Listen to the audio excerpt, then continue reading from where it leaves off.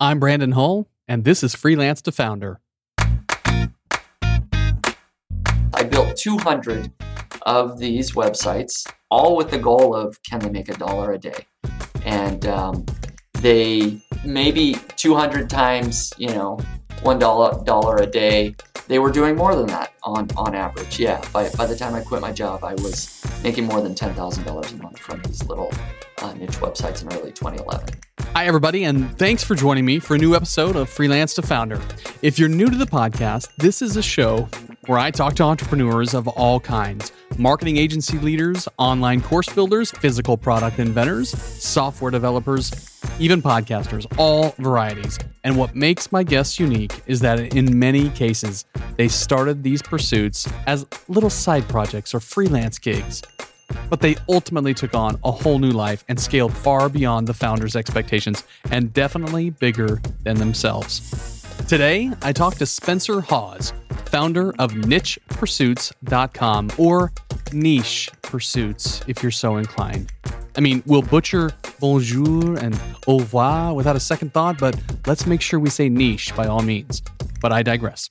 Spencer knows blogging, he knows SEO, and he knows niche websites a lot. He's a keyword master. He also knows scale.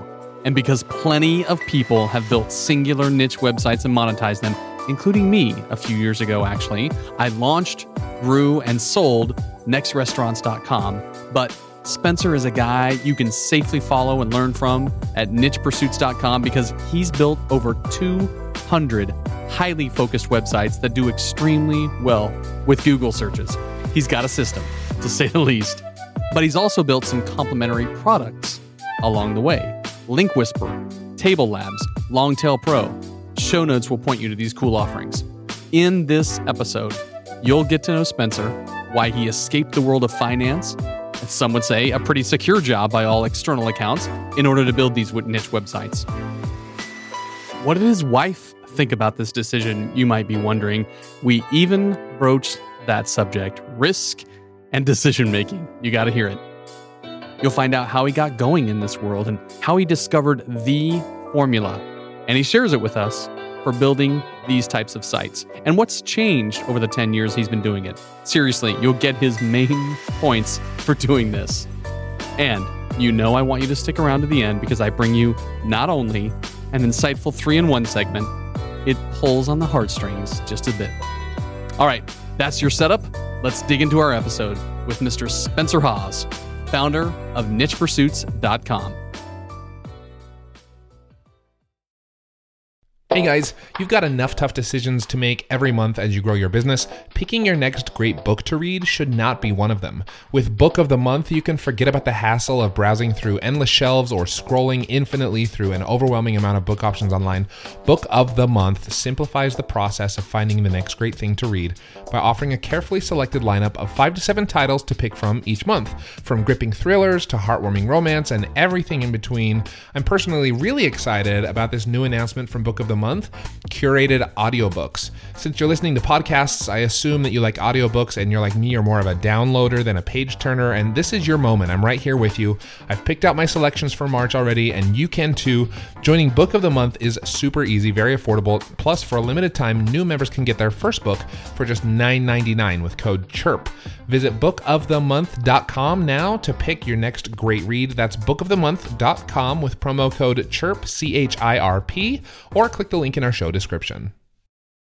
When you wake up in the morning and check your phone, does it feel like this or like this? Because with Shopify, your morning can feel like this way more often. That's the sound of a sale being made on your new Shopify store. And while client payments may require weeks or months of work, you can start generating a semi-passive income to grow your business by setting up a Shopify store all of your own. Shopify is the global commerce platform that helps you sell at every stage of your business. Whether you're selling your latest designs on shirts or bags or adding something totally different to your business, Shopify helps you sell everywhere. You can sell online, you can sell in person, wherever and whatever you're selling, Shopify has got you covered. With Shopify, you can set up your store in minutes and start selling immediately. And Shopify's award-winning support is there to help you as you go. Sign up for a $1 per month trial at shopify.com/freelance. That's all lowercase. That's shopify.com/freelance to grow your business no matter what stage you're in. Shopify.com/freelance, or click the link in our show description and start waking up to this.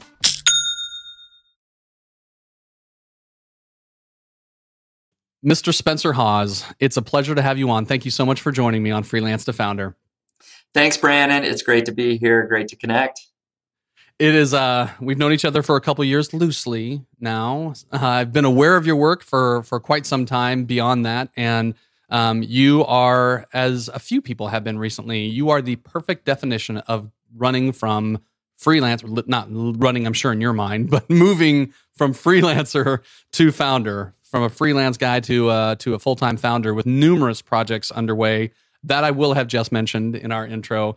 And I'm excited to talk about them. But if you were to level set for us right now and just kind of explain where the business is today, what can you tell listeners about where Niche Pursuits as an umbrella for all of your enterprises is today?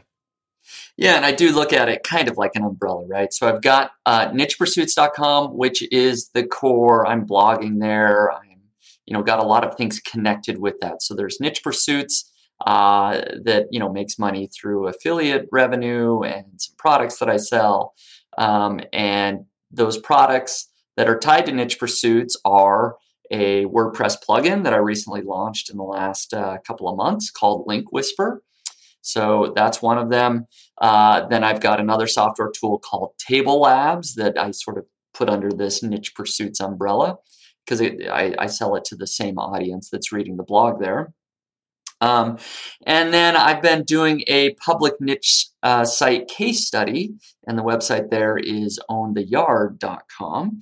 I've been building a niche site in front of people. It's now making, between $1,000 and $1,300 a month, which is great. I love that. And then in the last year and a half, about a year and a half ago, I made 2 acquisitions of websites. And we can talk more about those. But yeah, I made those acquisitions. I'm running those as well. So that's kind of in total where my business is right now. I'm just trying to think if I missed anything else. That's pretty much it. Longtail Pro? Yeah, Longtail Pro, of course, is still there. I sold Longtail Pro about 3 years ago, but I still own 20% of that, actually. Right. I don't do anything day to day, which is nice. So my work involves just, checking to make sure I get my quarterly royalty payment there for the most part. I do a little bit more. I do some calls every now and again. But so how do you measure success? And now as a founder, how do you measure success across all of these different properties? Let's call them. So I hate to say it, but success is measured certainly in bottom line income, first and foremost. That's reassuring. But yeah, you still got to look at that. So I look at, are all of my expenses and being met? Do I have enough income for my family, my employees, etc.? But beyond that, I think I do measure success a lot in, do I have balance in life as well? So is this business providing me the income so that I have the ability to, coach my kids' little league team, which I'm doing right now? Do I have, to go to the events that my kids have and have time for my wife, things like that. So that's really how I measure success. It's not just bottom line, but do I also have the freedom in my day to do something besides work on the business? And as far as those measurements go, the ones that you just outlined, would you just generally give Niche Pursuits as an umbrella business? We'll call it Niche Pursuits, even though we recognize, includes all of these other brands as well. Give it a thumbs up as far as how it's doing versus you having a day job. Just what is it, 7 or 8 years ago or something like that in the finance world? How would you rate life as a founder now? It is just night and day. It's whatever highest level on the scale you can get compared to having a day job. Working at a day job behind a desk. You're working for somebody else. I was in a job and financially was doing okay, but didn't really have the freedom to work on what I wanted to work on. And I'm an idea person. I didn't have the creative outlet to explore those ideas when I'm working a full-time job. So now that I work for myself and have the ability to create a new software tool like LinkWhisper, if I want to do that, I have the time and energy and ability to do that. It's just completely the other side of the coin in terms of freedom. Financial, income is significantly more than when I was working at a daytime job as well. And honestly, I have a lot more time in my day because I make my own hours. So it's amazing. It's great. It sounds like the dream scenario here.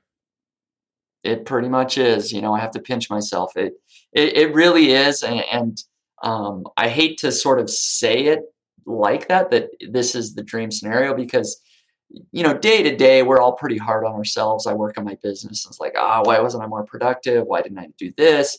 I could do this better or that better. But when I go and talk to my friends or neighbors and hear about their jobs, I remember, you know what? I really probably am living the dream scenario right now. when you take a look at, you have to deal with that. You have to actually put in time off requests. Oh, wait, you've run out of time off requests available. Oh, you have to report at 8 a.m. even though you're feeling this way. I mean, when you compare to a tail of the tape of your friends' situations, it's not quite as you don't really miss any of that, it sounds like. That's funny. So we go back in time. You got your undergrad in finance, went to Brigham Young University. You then went on to Arizona State University and got your MBA as well. And there's so many debates, of course. So we're talking about like 12 years ago, between 12 and 14 years ago.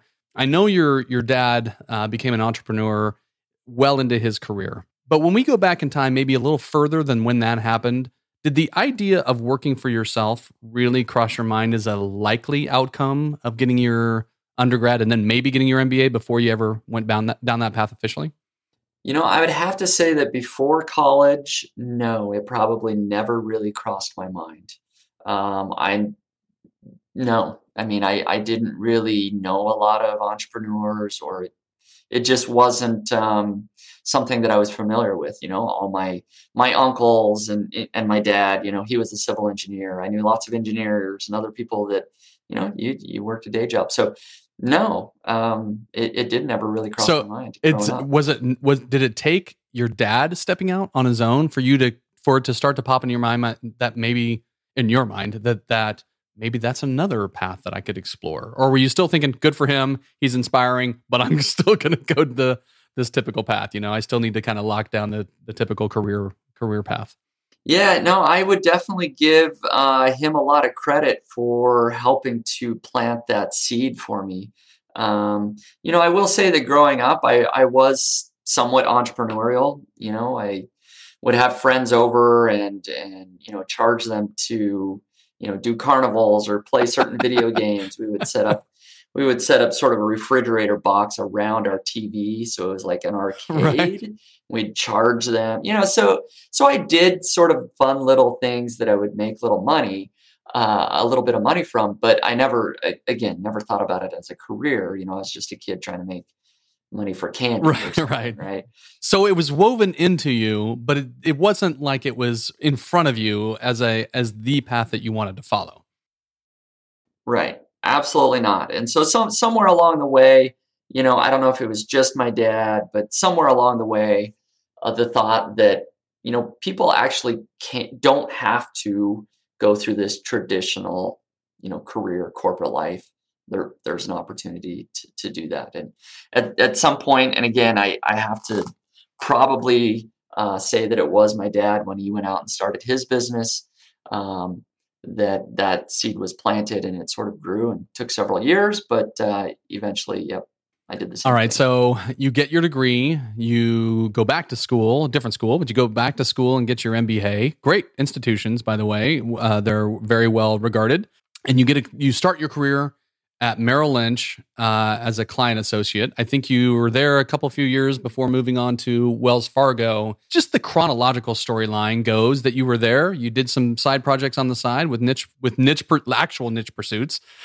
You actually had some niche pursuits that you were exploring, Right. building websites and so forth, and broke off. Like that's the storyline, and that's the one that you've shared elsewhere and is apparent through even just a casual search. I guess the question that I have for you, rather than make you tell that story all over again, though, is what was it about your day job, or what was it about the thrill of these side pursuits that made you, keep that ball rolling while you had what from other external views would be considered a solid, secure day job going on in an industry that's never going to be disrupted too much, right? Banking, finance. So what was it about either what was missing from the day job or what was so appealing with these side pursuits that you continued after them while you had those day jobs? Yeah, so I guess one thing that I don't think was missing that you touched on is the financial Right. security, right? It was there. I had a good job. So that wasn't missing. I wasn't looking for more per se. It wasn't like, oh, I need a better income. That wasn't it. It was more the typical picture. I felt, I'm sitting in a cubicle all Right. day long. I'm talking to customers about, getting a business loan or setting up a business checking account. Like, I'm not really passionate Right. about those things, right? That they were a job, but, I was fulfilling a requirement. And so my autonomy and my creative abilities were stifled, right? I worked at Wells Fargo for a long time, and I'm a peon in the machine of Sure. Wells Fargo. It's not like my ideas matter or are going to change anything that's happening there. Sure, if I worked there for 30 years, I might get to a position where eventually I could make changes within the Right. organization. But actually, now that I think about it, talking to a lot of business customers, maybe my dad planted the seed, but talking to all these entrepreneurs and business customers for 6, 7, 8 years, they sort of watered that seed and grew. And I was talking to guys that I remember even a couple of them later on in my career ran online businesses. And it was so fascinating. And it was so rare, in 2004 Right. or whatever it was to find these people. And I could see their bank accounts. I'm like, you're doing well. Like, this is legit. You can really, work for yourself online. And so, yeah, the just not having the autonomy and not really making an impact, that was really a factor. I wanted that ability. I felt like I have great ideas.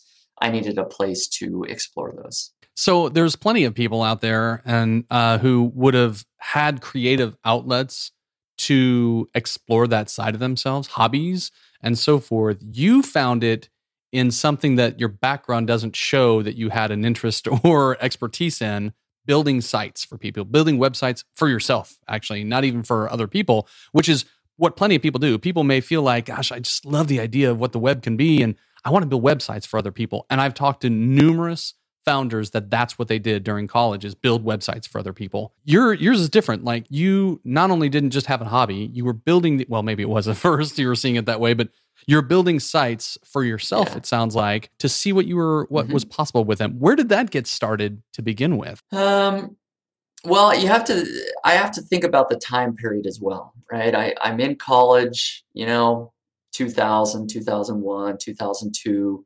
The dot-com boom and bust Yep. is happening. And so that's a big part of it. I mean, the internet was, the web 2.0 was just coming around, and that was a big deal. So that was always in the forefront of my mind. And so actually having the ability, really for the first time, to search and find other people online talking about these things, I do think that that's probably where a lot of it stemmed, is that finally I didn't know what Right. type of business to start. So I started searching online for things. And at some point, somehow I stumbled along that, building websites might be a good idea, that people were actually, making money Right. doing this. I'm trying to think of my very earliest business ideas, because certainly I didn't start with, I'm going to build a niche site and make money from Google AdSense. But at some point it evolved to that. And I'm trying to remember, why that is exactly. I had tried other little business ideas, selling things on eBay, creating little things, and nothing ever really took off. So this is probably 10 ideas in. I'm like, you know what, let's try this online thing. But I never wanted to take on clients, never wanted to do, I don't know, maybe because I always had clients at Wells Fargo in my day job. I wanted something that didn't require I didn't want to be tied to clients. I wanted to create something that I knew would give me the freedom to work on it. Of course, we fast forward into the future, and that's exactly what you have. You do have clients with at least when Longtail Pro got going, and you've got clients. It's a totally different type of environment than a different client than web consulting is what I'm saying. I'm not going to build a website for somebody that wants it custom done. It's like, I got a product. If you want to buy it, buy it. As self-serve as possible, I'm sure. But so when you did embark upon this idea of building your own sites, and you saw other people doing it, did you see the types of sites they were building and just think, I could do that? I'm not a developer, but I could build that. Looks like there's enough tools floating around out there. WordPress was coming into its own by that time. Do you remember just kind of thinking, yeah, I can do that? That's learnable. I thought it was learnable. I certainly wasn't trying to build anything beautiful. Right. So I knew for sure I could never build a beautiful website, right? That was never a goal of mine or anything like that. It was more about how can I make money from a website, not can I build a good looking website. So I felt like, yes, I can learn how to build a website that makes money. I didn't ever feel like I could learn to build a website that looks phenomenal.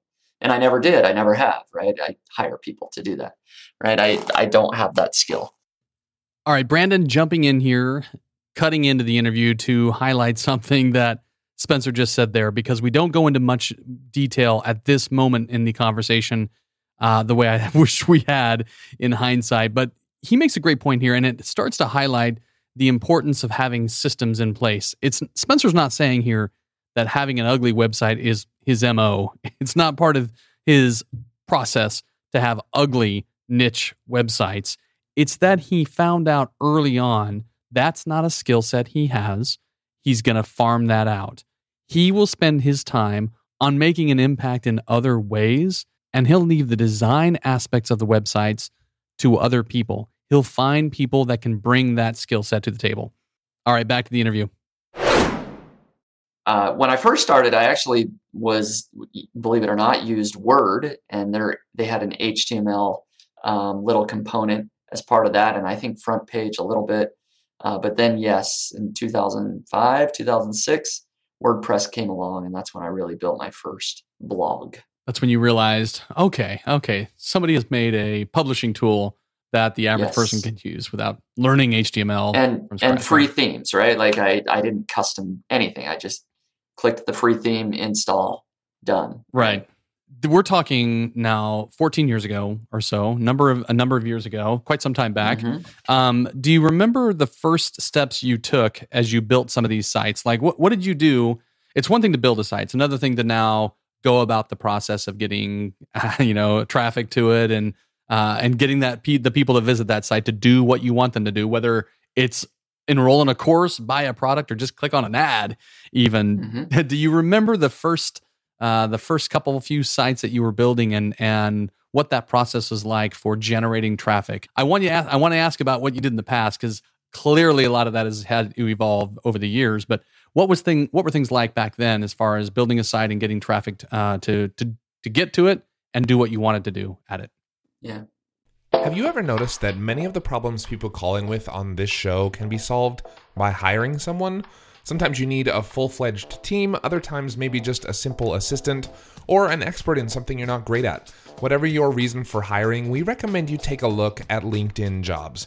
LinkedIn isn't just another job board. As you may know already, LinkedIn has a vast network of more than 1 billion professionals, which makes it the best place to hire. It gives you access to professionals you can't find anywhere else. And LinkedIn Jobs makes the process of finding the perfect teammate easy and intuitive. Hiring is always easy when you have access to so many quality candidates. So easy, in fact, that 86% of small businesses get a qualified candidate within 24 hours when using LinkedIn Jobs.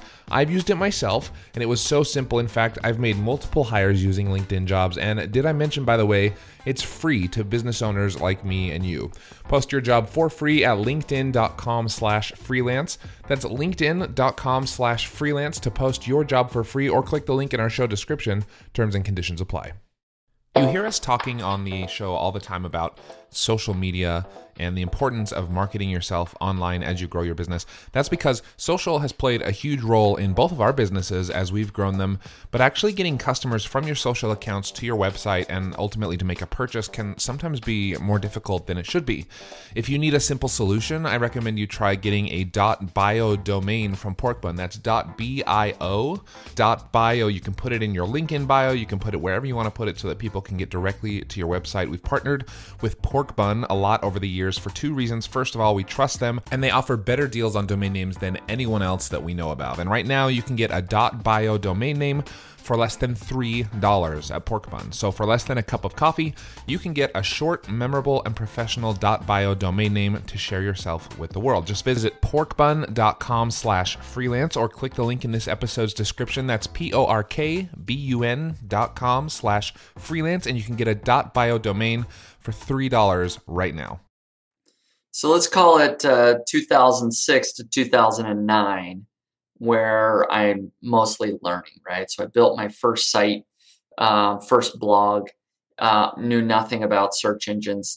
Pretty much this entire time, 2006, 2009. I didn't get it. That's amazing. Right, That's amazing. It just didn't. You're saying it didn't click with you so much. I mean, you knew all those things were important, but just how to master them. Is that what you mean? Right. I didn't fully understand, and I think if you rewind the clock, I think everybody was in a similar. Sure. In fact, most people, the general population, still doesn't understand why a website shows up first in Google. For sure. I had no clue. Nobody else did. And nobody I talked to, Google organic traffic wasn't even a thing. Like, it never crossed my mind that people would find my website that way. Right. So it was mostly, I would go to a lot of other people's blogs and comment on their blogs and interact. They would visit, and I would hope a few readers would read my super useful comment and come visit. I remember doing Yahoo Answers to try and get traffic. Wow. I would answer questions. And so just a lot of that. And I again, this is all a side project. I'd be lucky if I worked 1 or 2 hours a week on a lot of these things. Never got very much traffic. I don't remember what the traffic levels were, but I doubt I ever hardly got more than 10 visitors in a day. That's incredible.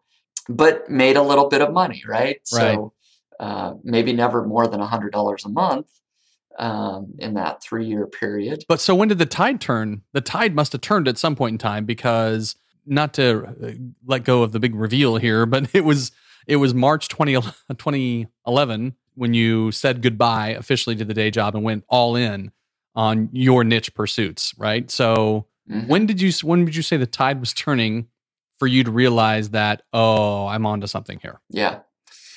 So, I don't know the exact time, but let's say, 2008 is probably when I started to go, okay, there's Google, and how do I get traffic from Google? And so I spent a lot of time just researching forums, Warrior Forum, reading other blogs, anybody that was talking about. Finally, when I understood, okay, Google's important. You can get traffic from Google. I'm tired of seeing 1 visitor a day, 2 visitors a day.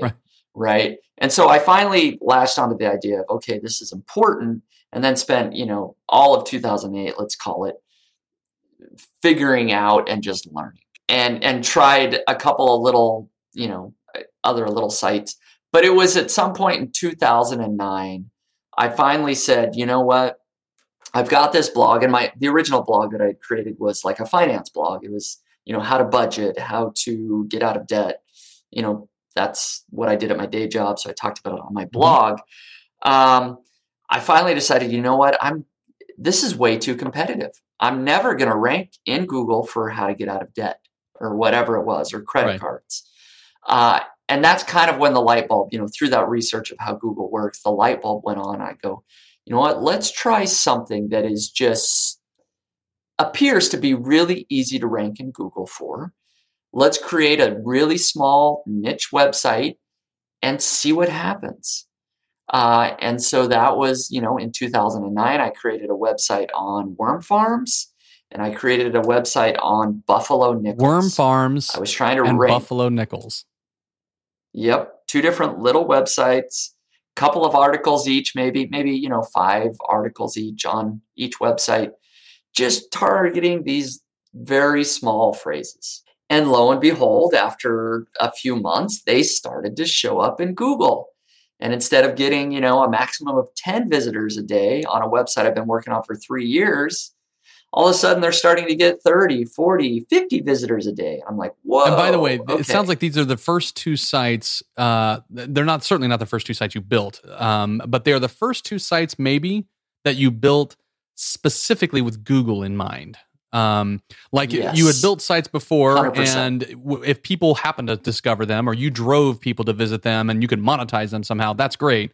But these are the first ones you went into it thinking, okay, let's choose a topic or something that I could build a subject, a website around, and I know something about. I assume you know something about these 2 subjects. No? No. Okay, so really. we'll get into that next. No. But you realize that you could build a site based on something people are searching for and optimize for that specific behavior. Incredible. Exactly. The whole point was I'm getting traffic from Google. That's the only way I'm going to get traffic, and we're going to try it once. Okay, so all. So how did you choose worm farms and buffalo nickels then, given that? Okay, so how did you choose worm farms and buffalo nickels then, given that? Just keyword research, right? I had read all these forums. The keyword research is super important. At the time, it was the Google. It wasn't the keyword planner, whatever. Google AdWords tool, I think is what it was called. Their free keyword tool. So I used that to get the search volume. I would look at who's ranking on the first page of Google and start to look at, okay, I understood now. Links are important. How many links do those websites have pointing to them? How old are these websites? I did all of this analysis on lots and lots of keywords, and that's when I finally said, okay, I think I've got worm farms and this buffalo nickel. They look like they're easy. Let's give it a shot. I want to be on the first page of Google. That's all I'm going for. And I assume because the subjects were unique enough, and this is still 10 years ago, that you discovered, well, I think you said within 3 months, you're able to find ways, certain keywords that you could be discovered under right out of the gates, first page, right? Yeah. Yep. Long tail keywords, writing articles that are targeting very specific phrases. Worm farms maybe was one, but then, and I don't remember what the longer phrase was, how to start a worm farm. Right. I don't know. Right. Within a few months, they started to rank in Google.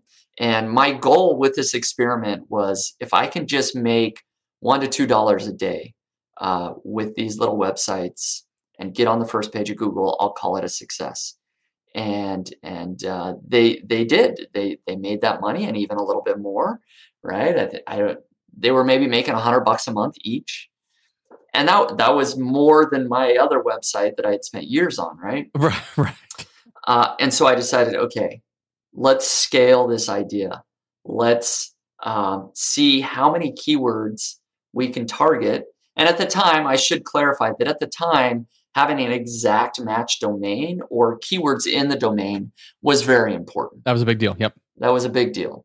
So I decided, okay, I'm going to find lots of other keywords where I can find either the exact match domain or, close to the exact match domain. And I'm going to build as many of these little small websites and hope they each make $1 a day.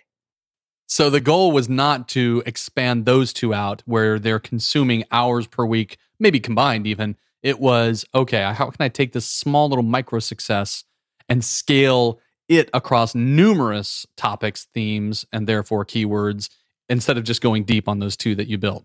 Correct. Interesting. Correct. So how did that, what did you spend the next 6 months building 10 of them, 12 of them? What happened? Yeah. So, yes, from 2009 to 2011, and I don't remember exactly when I scaled. Right. 2010, whatever. But between those 2 years, I built about 200 of these small little niche websites. I went all in. I mean, after I Holy built the smokes. first two, yeah, maybe I did 10 more, and half of those worked. I'm like, 50% hit rate's good enough for me. Let's do even more. So yes, I built 200 of these websites, all with the goal of, can they make $1 a day? And they maybe 200 times, $1 a day. They were doing more than that on average. Yeah. By the time I quit my job, I was making more than $10,000 a month from these little niche websites in early 2011. Unbelievable. So I knew you were at least at that level when you quit your day job. That part I knew. That it came across 200 sites, I did not know. That is mind-blowing. Yes. The question I think that would be on many people's mind is, how were you staying on top of that many sites? Between security updates to like if many of them were WordPress sites, security updates to design tweaks that you want to make to placement of ads, Google AdSense locations. Like, how did you stay on top of all that? Yeah, I'm embarrassed to say, but most of these were set it and forget it. I never went back to these sites. Really? I'd put up 5 articles on a site, get all the ads in place. And at this point, I mean, to do 200, I didn't personally go and put the ads and write the articles. I had hired. Once I saw that it was working, I outsourced all of this virtually. All that I did was find the keywords. I'd say, okay, here's 5 keywords on, worm farms. Hire the author to do it. I had somebody else actually build. Anyways, so it was pretty hands off. I built out a system to do it. I would never go back and update WordPress or tweak or even look at the website. But right? It wasn't a concern back then, and clearly you have systems in place for maintenance and things like that. Today, it's just a different. Yes. It's a different time. Obviously, it's a different time. Right. I should have been more concerned. Yes, but I was an entrepreneur. I was going all in. Okay, even though you outsourced a lot of this work, anytime you would spin up a new site and need to find somebody that could write to, that takes a time in and of itself. It does. So forget all the how-to questions for a minute. You're married at this point. Yes. You maybe even have one child early on. You've got 3 now, but maybe you had one child at this point. This is several years by in. 2011, we had 2 children. 2 kids. No, 3. No, we had 3. Okay, you had 3. By 2011. All right. We have 4 kids now. Okay. So back then, what kind of, again, I realize it was a lot of set and forget it, but because we just mentioned that there's the spin up time that you've got to get something launched and kick it off and all that sort of thing, how much time in any given week did it require for you to pour into this burgeoning business?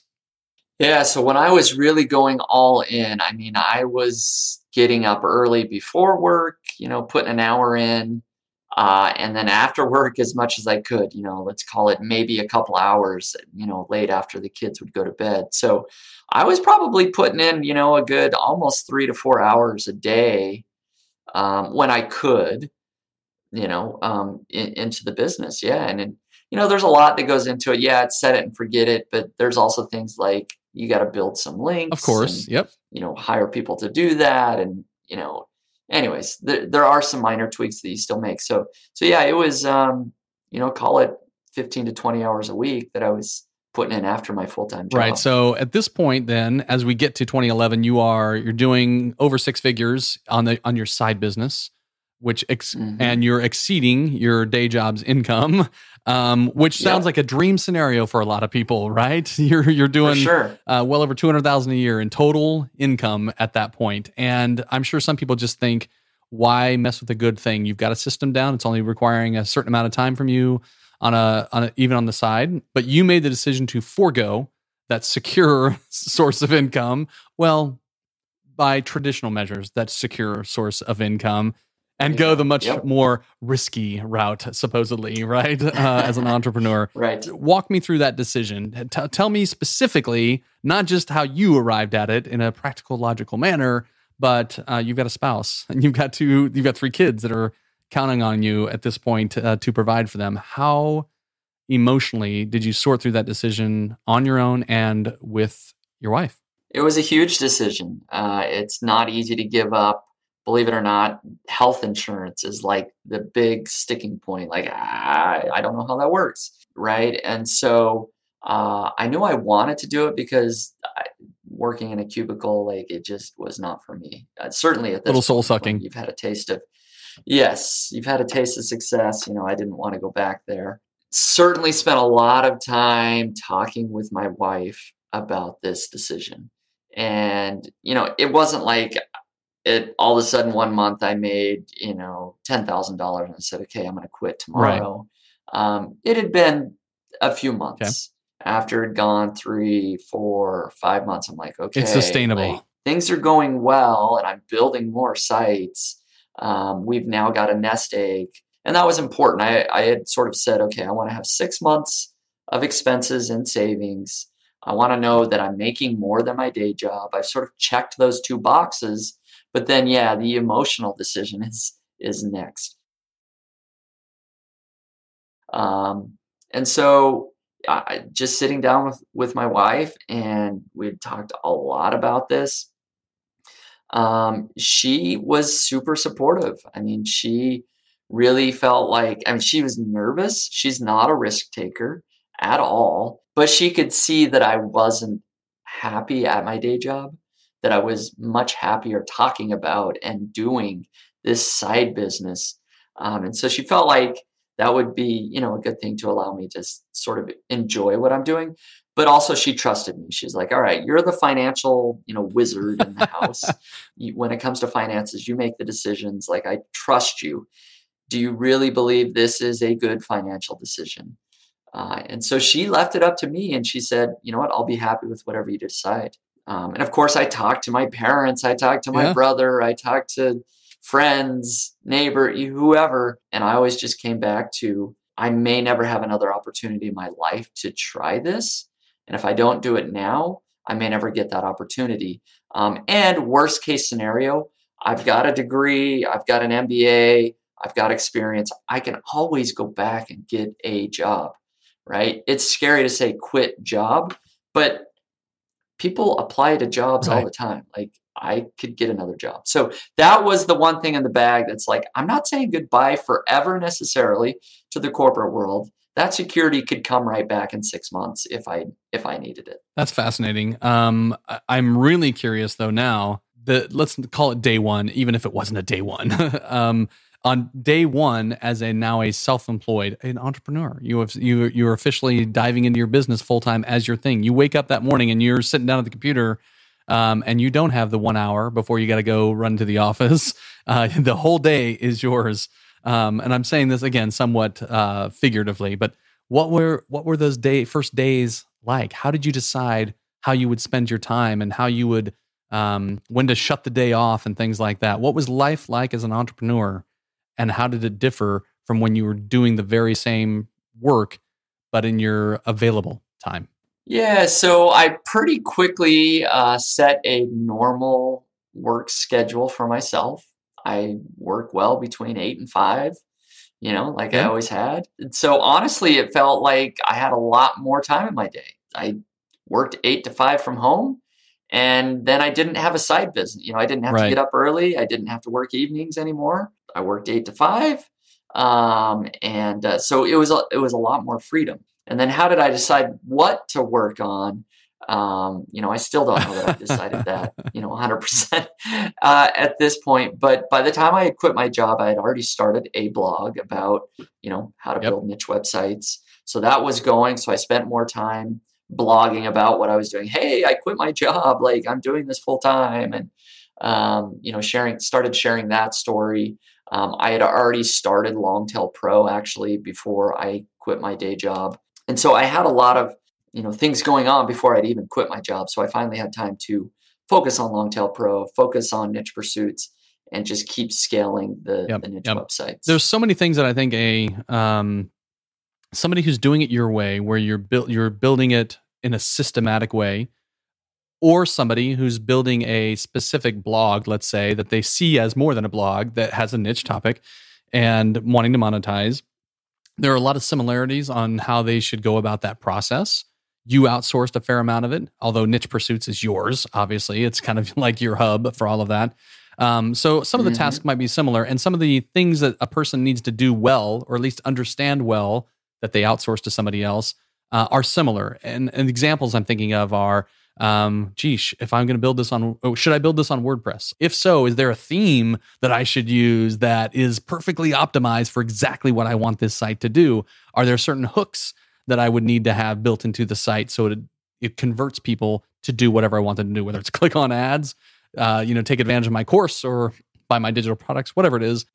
Was that on your radar? Was that something that was important to you? Was like the strategy for what the experience would be of a visitor? Did that factor into it? Or were there other issues? Were there just systematic issues that you were focused on since you did so much work that was outsourced? Well, it kind of depended on the website that I was working on. So the bulk niche websites, there wasn't a lot of that user experience that, I wasn't worried very much about that. That was more about, making the strategic, moves. On the other hand, niche pursuits and certainly Longtail Pro, yes, I was very focused on how am I optimizing customer value, long-term value, and building a software company. So that's where most of my hands-on tweaking of website and copy and themes and buttons and I did a lot there for sure. As time has gone by since you went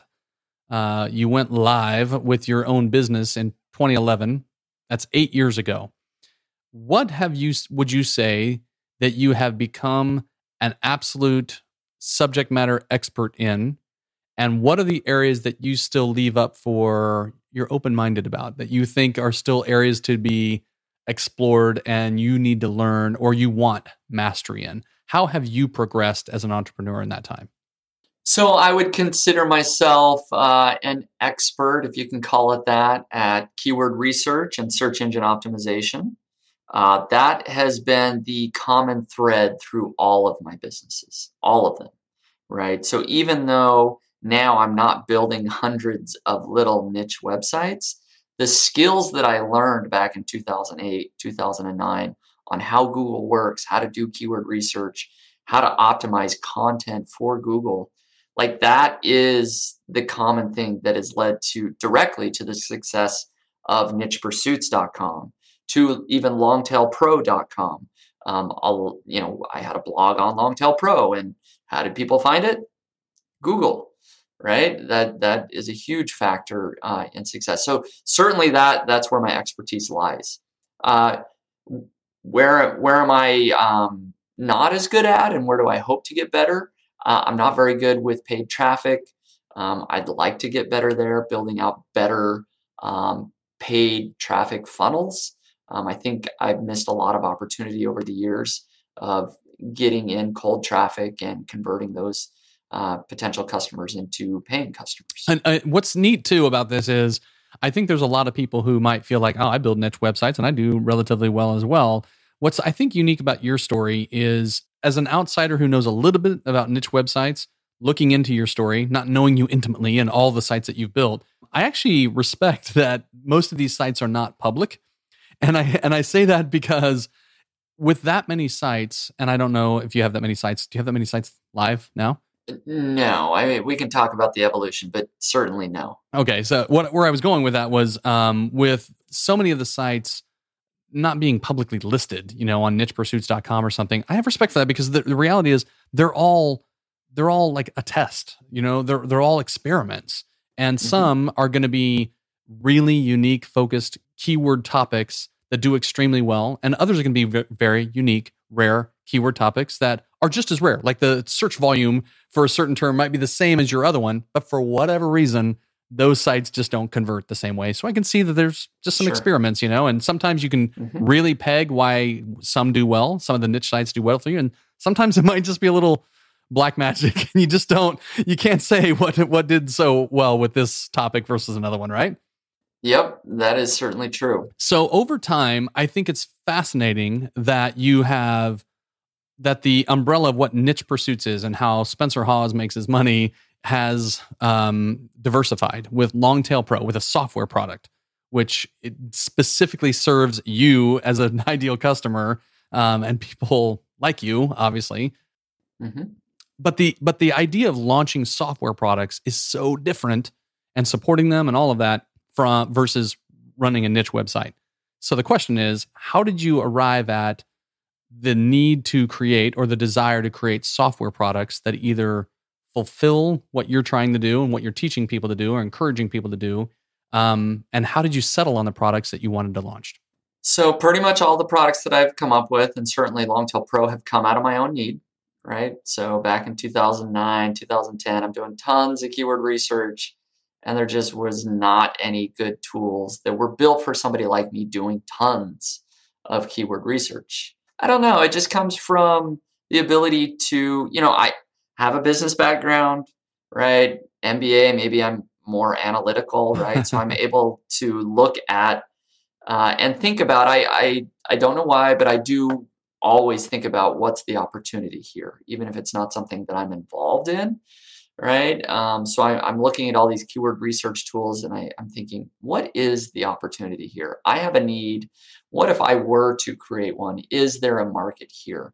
And so in doing some of that research, I clearly saw, yes, there is a market here. Maybe it was just a late night and I wasn't thinking straight. I posted a job on, at the time, I think it was Elance or maybe freelancer.com. I don't remember which one it was. Post a job and let's see how much it would cost to build a keyword research tool. Right. And I get some bids and, I probably never responded. I could see, it's going to cost this many thousands of dollars. Right. I go, okay, well, give me something to think about for 6 months. Right. Right. And, so just being able to, A, what are my own needs? B, look at the opportunities, and then C, look at the risk. What's the monetary risk that's going to be involved there, and is it worth it, right? If it's going to cost me $20,000 or $30,000 to try this crazy idea, do I have that capital to try? And if I do, maybe I'll give it a shot. So it's one lifelong experiment. You're just the lifelong experiment guy who takes a highly analytical approach to viewing whether that experiment should even be started to begin with. It looks like, you won't just think that won't just have a hunch that you could build a niche site based on this keyword or this topic or theme or whatever it is. You're going to do the research first, let it prove to you that the niche site needs to exist or could exist, right? Oh, absolutely. Absolutely. I mean, that's where I see most people fail is they build sites on subjects that didn't need a site built on them. Where I'm arriving at is if I were somebody listening to this episode today and had been thinking I could do something similar to this and felt constrained that I'm not a developer, you've completely proven that a person who's not a developer can develop sites that generate money, that make money and do very well. And you've learned that there are systems you can put in place to scale this across numerous types of sites. You've also demonstrated that a person can learn from that and build software products to support that industry or that work and not be a developer as well. So if I were a person listening to this episode today and I wanted to think, okay, I want to do some of this stuff. Maybe the software stuff is a little bit more complicated, but I wanted to start this today. What would be the approach that you would tell somebody to start with as far as selecting a niche, taking those first few steps into this world if they already had ability to create a WordPress site, things like that? Like, how would you tell somebody to start organizing themselves for success? What would you tell them to do first as far as like keyword research, the building of the site, and so forth? Yeah, so it does. It comes down to a lot of research and finding a niche that sort of meets a few criteria. One is there actually money to be made in the niche, right? That's an important thing. A lot of people build things on, random subjects that there's no products being sold, there's no money there, right? So do some research. Is there actually money being spent? You can look at, what products are being sold on Amazon, or there are a lot of products in the niche, right? So if you're going into the hiking niche, right? Like, we all sort of intuitively know, okay, yeah, there's lots of hiking products, so there's money in that niche. We know that checks that box. Number two is, are there lots of low competition keywords? And this is where it takes a lot of the analysis, the keyword research, is to find, are there I like to find lots of keyword phrases in the niche that have small little niche websites that are ranking on the first page of Google. Right? Are there currently other little teeny websites ranking on the first page of Google?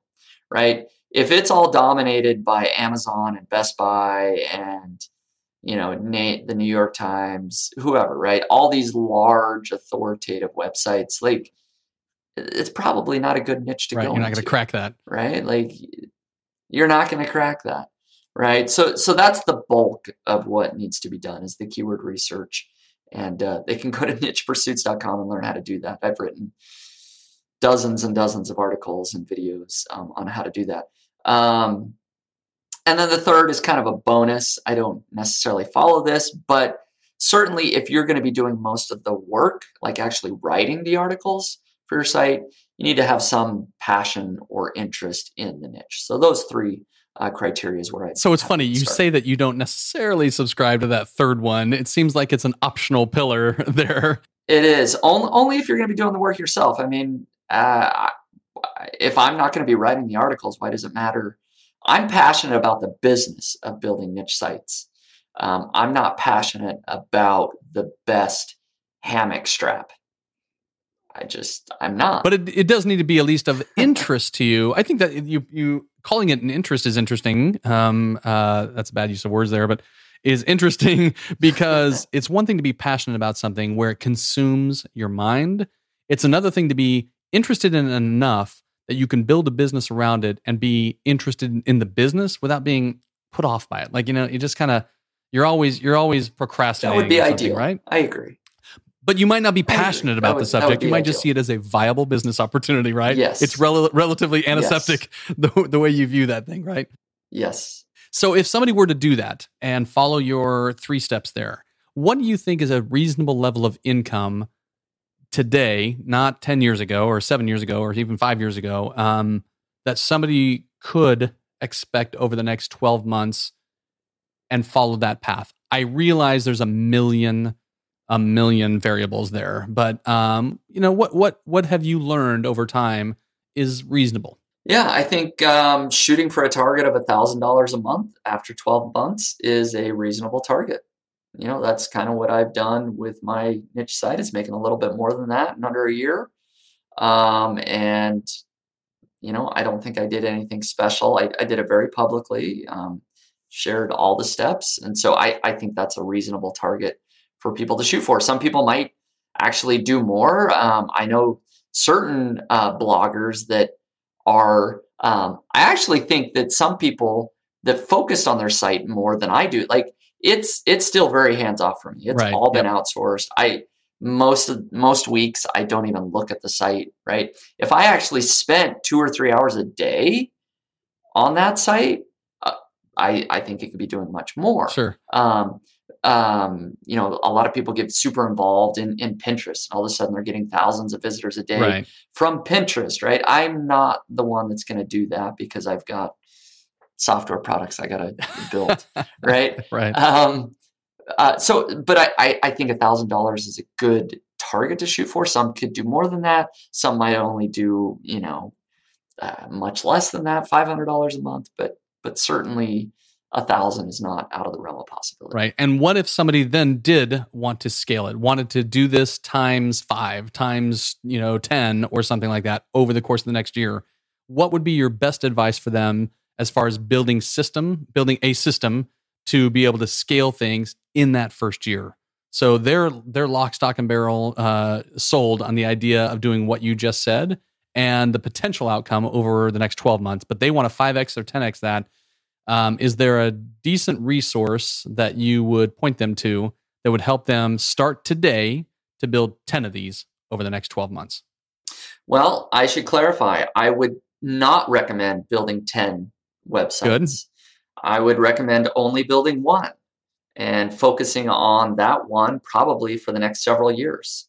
That would 100% be my advice. I wouldn't rewind the clock back to 2009 and try to do it like I did it 10 years ago. That worked 10 years ago. But what works today is one large website. And I've been, doing that for several years now.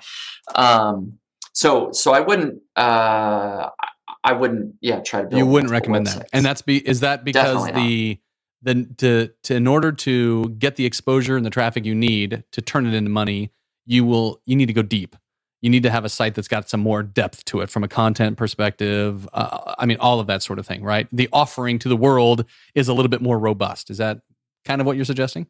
Yes and no. I mean, the idea is the same. Let's say I back in the day, I built 200 websites. I was really just trying to rank for 200 keywords. Right. You can essentially do the same thing on one website, just have 200 articles. Gotcha. You're trying to rank for 200 articles, right? But the difference is Google used to provide a lot of different sort of boosts for different things. I mentioned one, the exact match domains, right? Having exact. So that's why I built 200 websites, is because I would do a lot better owning that domain than I would just putting a second article on the same website. Gotcha.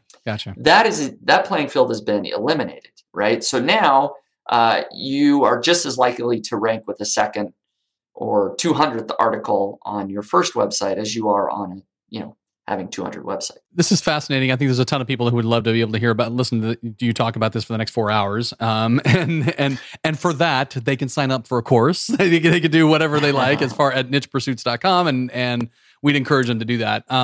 And I should mention, there will no longer be any courses on Niche Pursuits. I actually just published a blog post just saw that this morning, yes. So I know it's timely. I saw But I will no longer be selling online courses. But you can get anything I've written for free on nichepursuits.com. And actually, one last question before we do a final segment that will only take a few minutes. But the last question is, we'll call it about 14 years ago, you had the typical career. You're a finance guy with a massive, Fortune 100 company. Again, by all accounts, the job is safe and secure and all of that sort of thing, right? As far as we know, layoffs notwithstanding, job satisfaction notwithstanding, all of that sort of thing. But you, as a father of 4, what do you feel like you've learned about the nature of a career since breaking out on your own that maybe disrupts what you would have otherwise taught your kids about how life works and how careers work and what they should do next? I have absolutely learned that the traditional corporate world is not for everyone. That sure, there's some value in being able to learn a skill in college and working for somebody else. There's nothing wrong with that. You can absolutely earn a living and a good living at that. But there's a whole other world out there that I wasn't really privy to growing up. And it's even now way more prevalent, of course, is this, this entrepreneurship community, the freelance community, where people are able to, because of the beautiful thing of the internet that has grown over the last couple of decades, people like you and I, we can sit in our basements or living rooms, wherever we're recording this, and we can create a real business that has very real income. The limitations have been removed for me. I used to believe that to make the most money, you work in the corporate world. And I have already been actively teaching my children these things about entrepreneurship. I've gotten my oldest son, who's 15, to do a little things. He still likes video games more than business, granted, but the seeds have been planted for him, to maybe think about business as an opportunity. And I tell him that college is kind of a backup, but you gotta follow through with that backup plan until plan A works. That's good stuff. Spencer. All right. So Spencer, I have a final brief segment I want to do with you that I take all of my my most recent guests through that will kind of allow us to hit the runway, land this plane on this ride we've been on. Thanks so much for being generous and with your time and open to expertise and your wisdom along the path. And I'm going to put you on the spot now with 3 final questions. We call this segment 3 in 1. It's 3 questions asking for one thing from you. Okay. You can keep your answer as short as you like, or if you want to add any additional color to it, you're welcome to. But the first one is one principle or value that you believe that most people don't. One principle or value that I believe that most people don't. I believe that quiet and introvertedness is a highly valued skill. That's outstanding. The most success I've had in my business is when I'm sitting down by myself alone and thinking and pondering and developing. Working inside my own brain creates the most success. And I believe that's true for most people. All right, thank you. One behavior or habit that you try to stick to no matter what?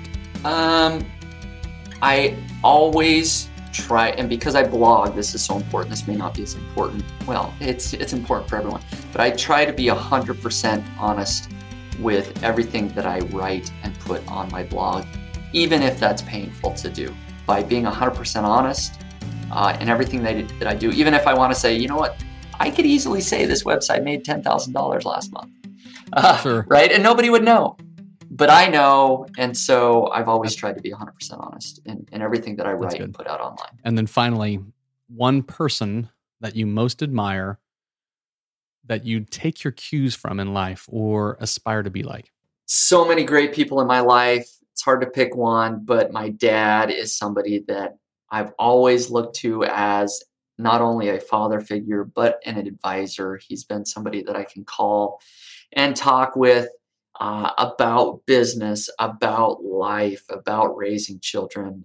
So certainly I'd have to say my dad is that one go-to person always. That's awesome. Spencer, great answer on that one. Thanks so much for joining me today, buddy. Thank you, Brandon. It's been a pleasure. That was the story of Spencer Hawes, founder of NichePursuits.com and Longtail Pro, among other products. Stay tuned for next week as we bring you the story of Matt Giovanisi, founder of SwimUniversity.com, but you may know him better as podcast host of Money Lab and founder of MoneyLab.co, as well as part-time rapper. I am the boss. I call all the shots. I run all the blocks and I talk the talks and I walk the walks. Yeah, I'm the boss. I make all the calls. I cash the checks. I'm stepping next. I know what's next, and all I demand is respect. All right, a special thank you to my co-producer, Preston Lee, founder of Millo and admin of the Millo Mastermind community on Facebook, as well as our assistant, Bilal Abrar, who helped put this episode together. And of course, to our friends at the Podglomerate Network. The Podglomerate, a sonic universe. Thanks for listening, everybody. We'll catch you next week on Freelance to Founder. Meanwhile, pass us along, share us with your friends, and reach out to me on Twitter at Brandon Hull. We'd love your rating, your review, your referral, your recommendation. We'll see you next week.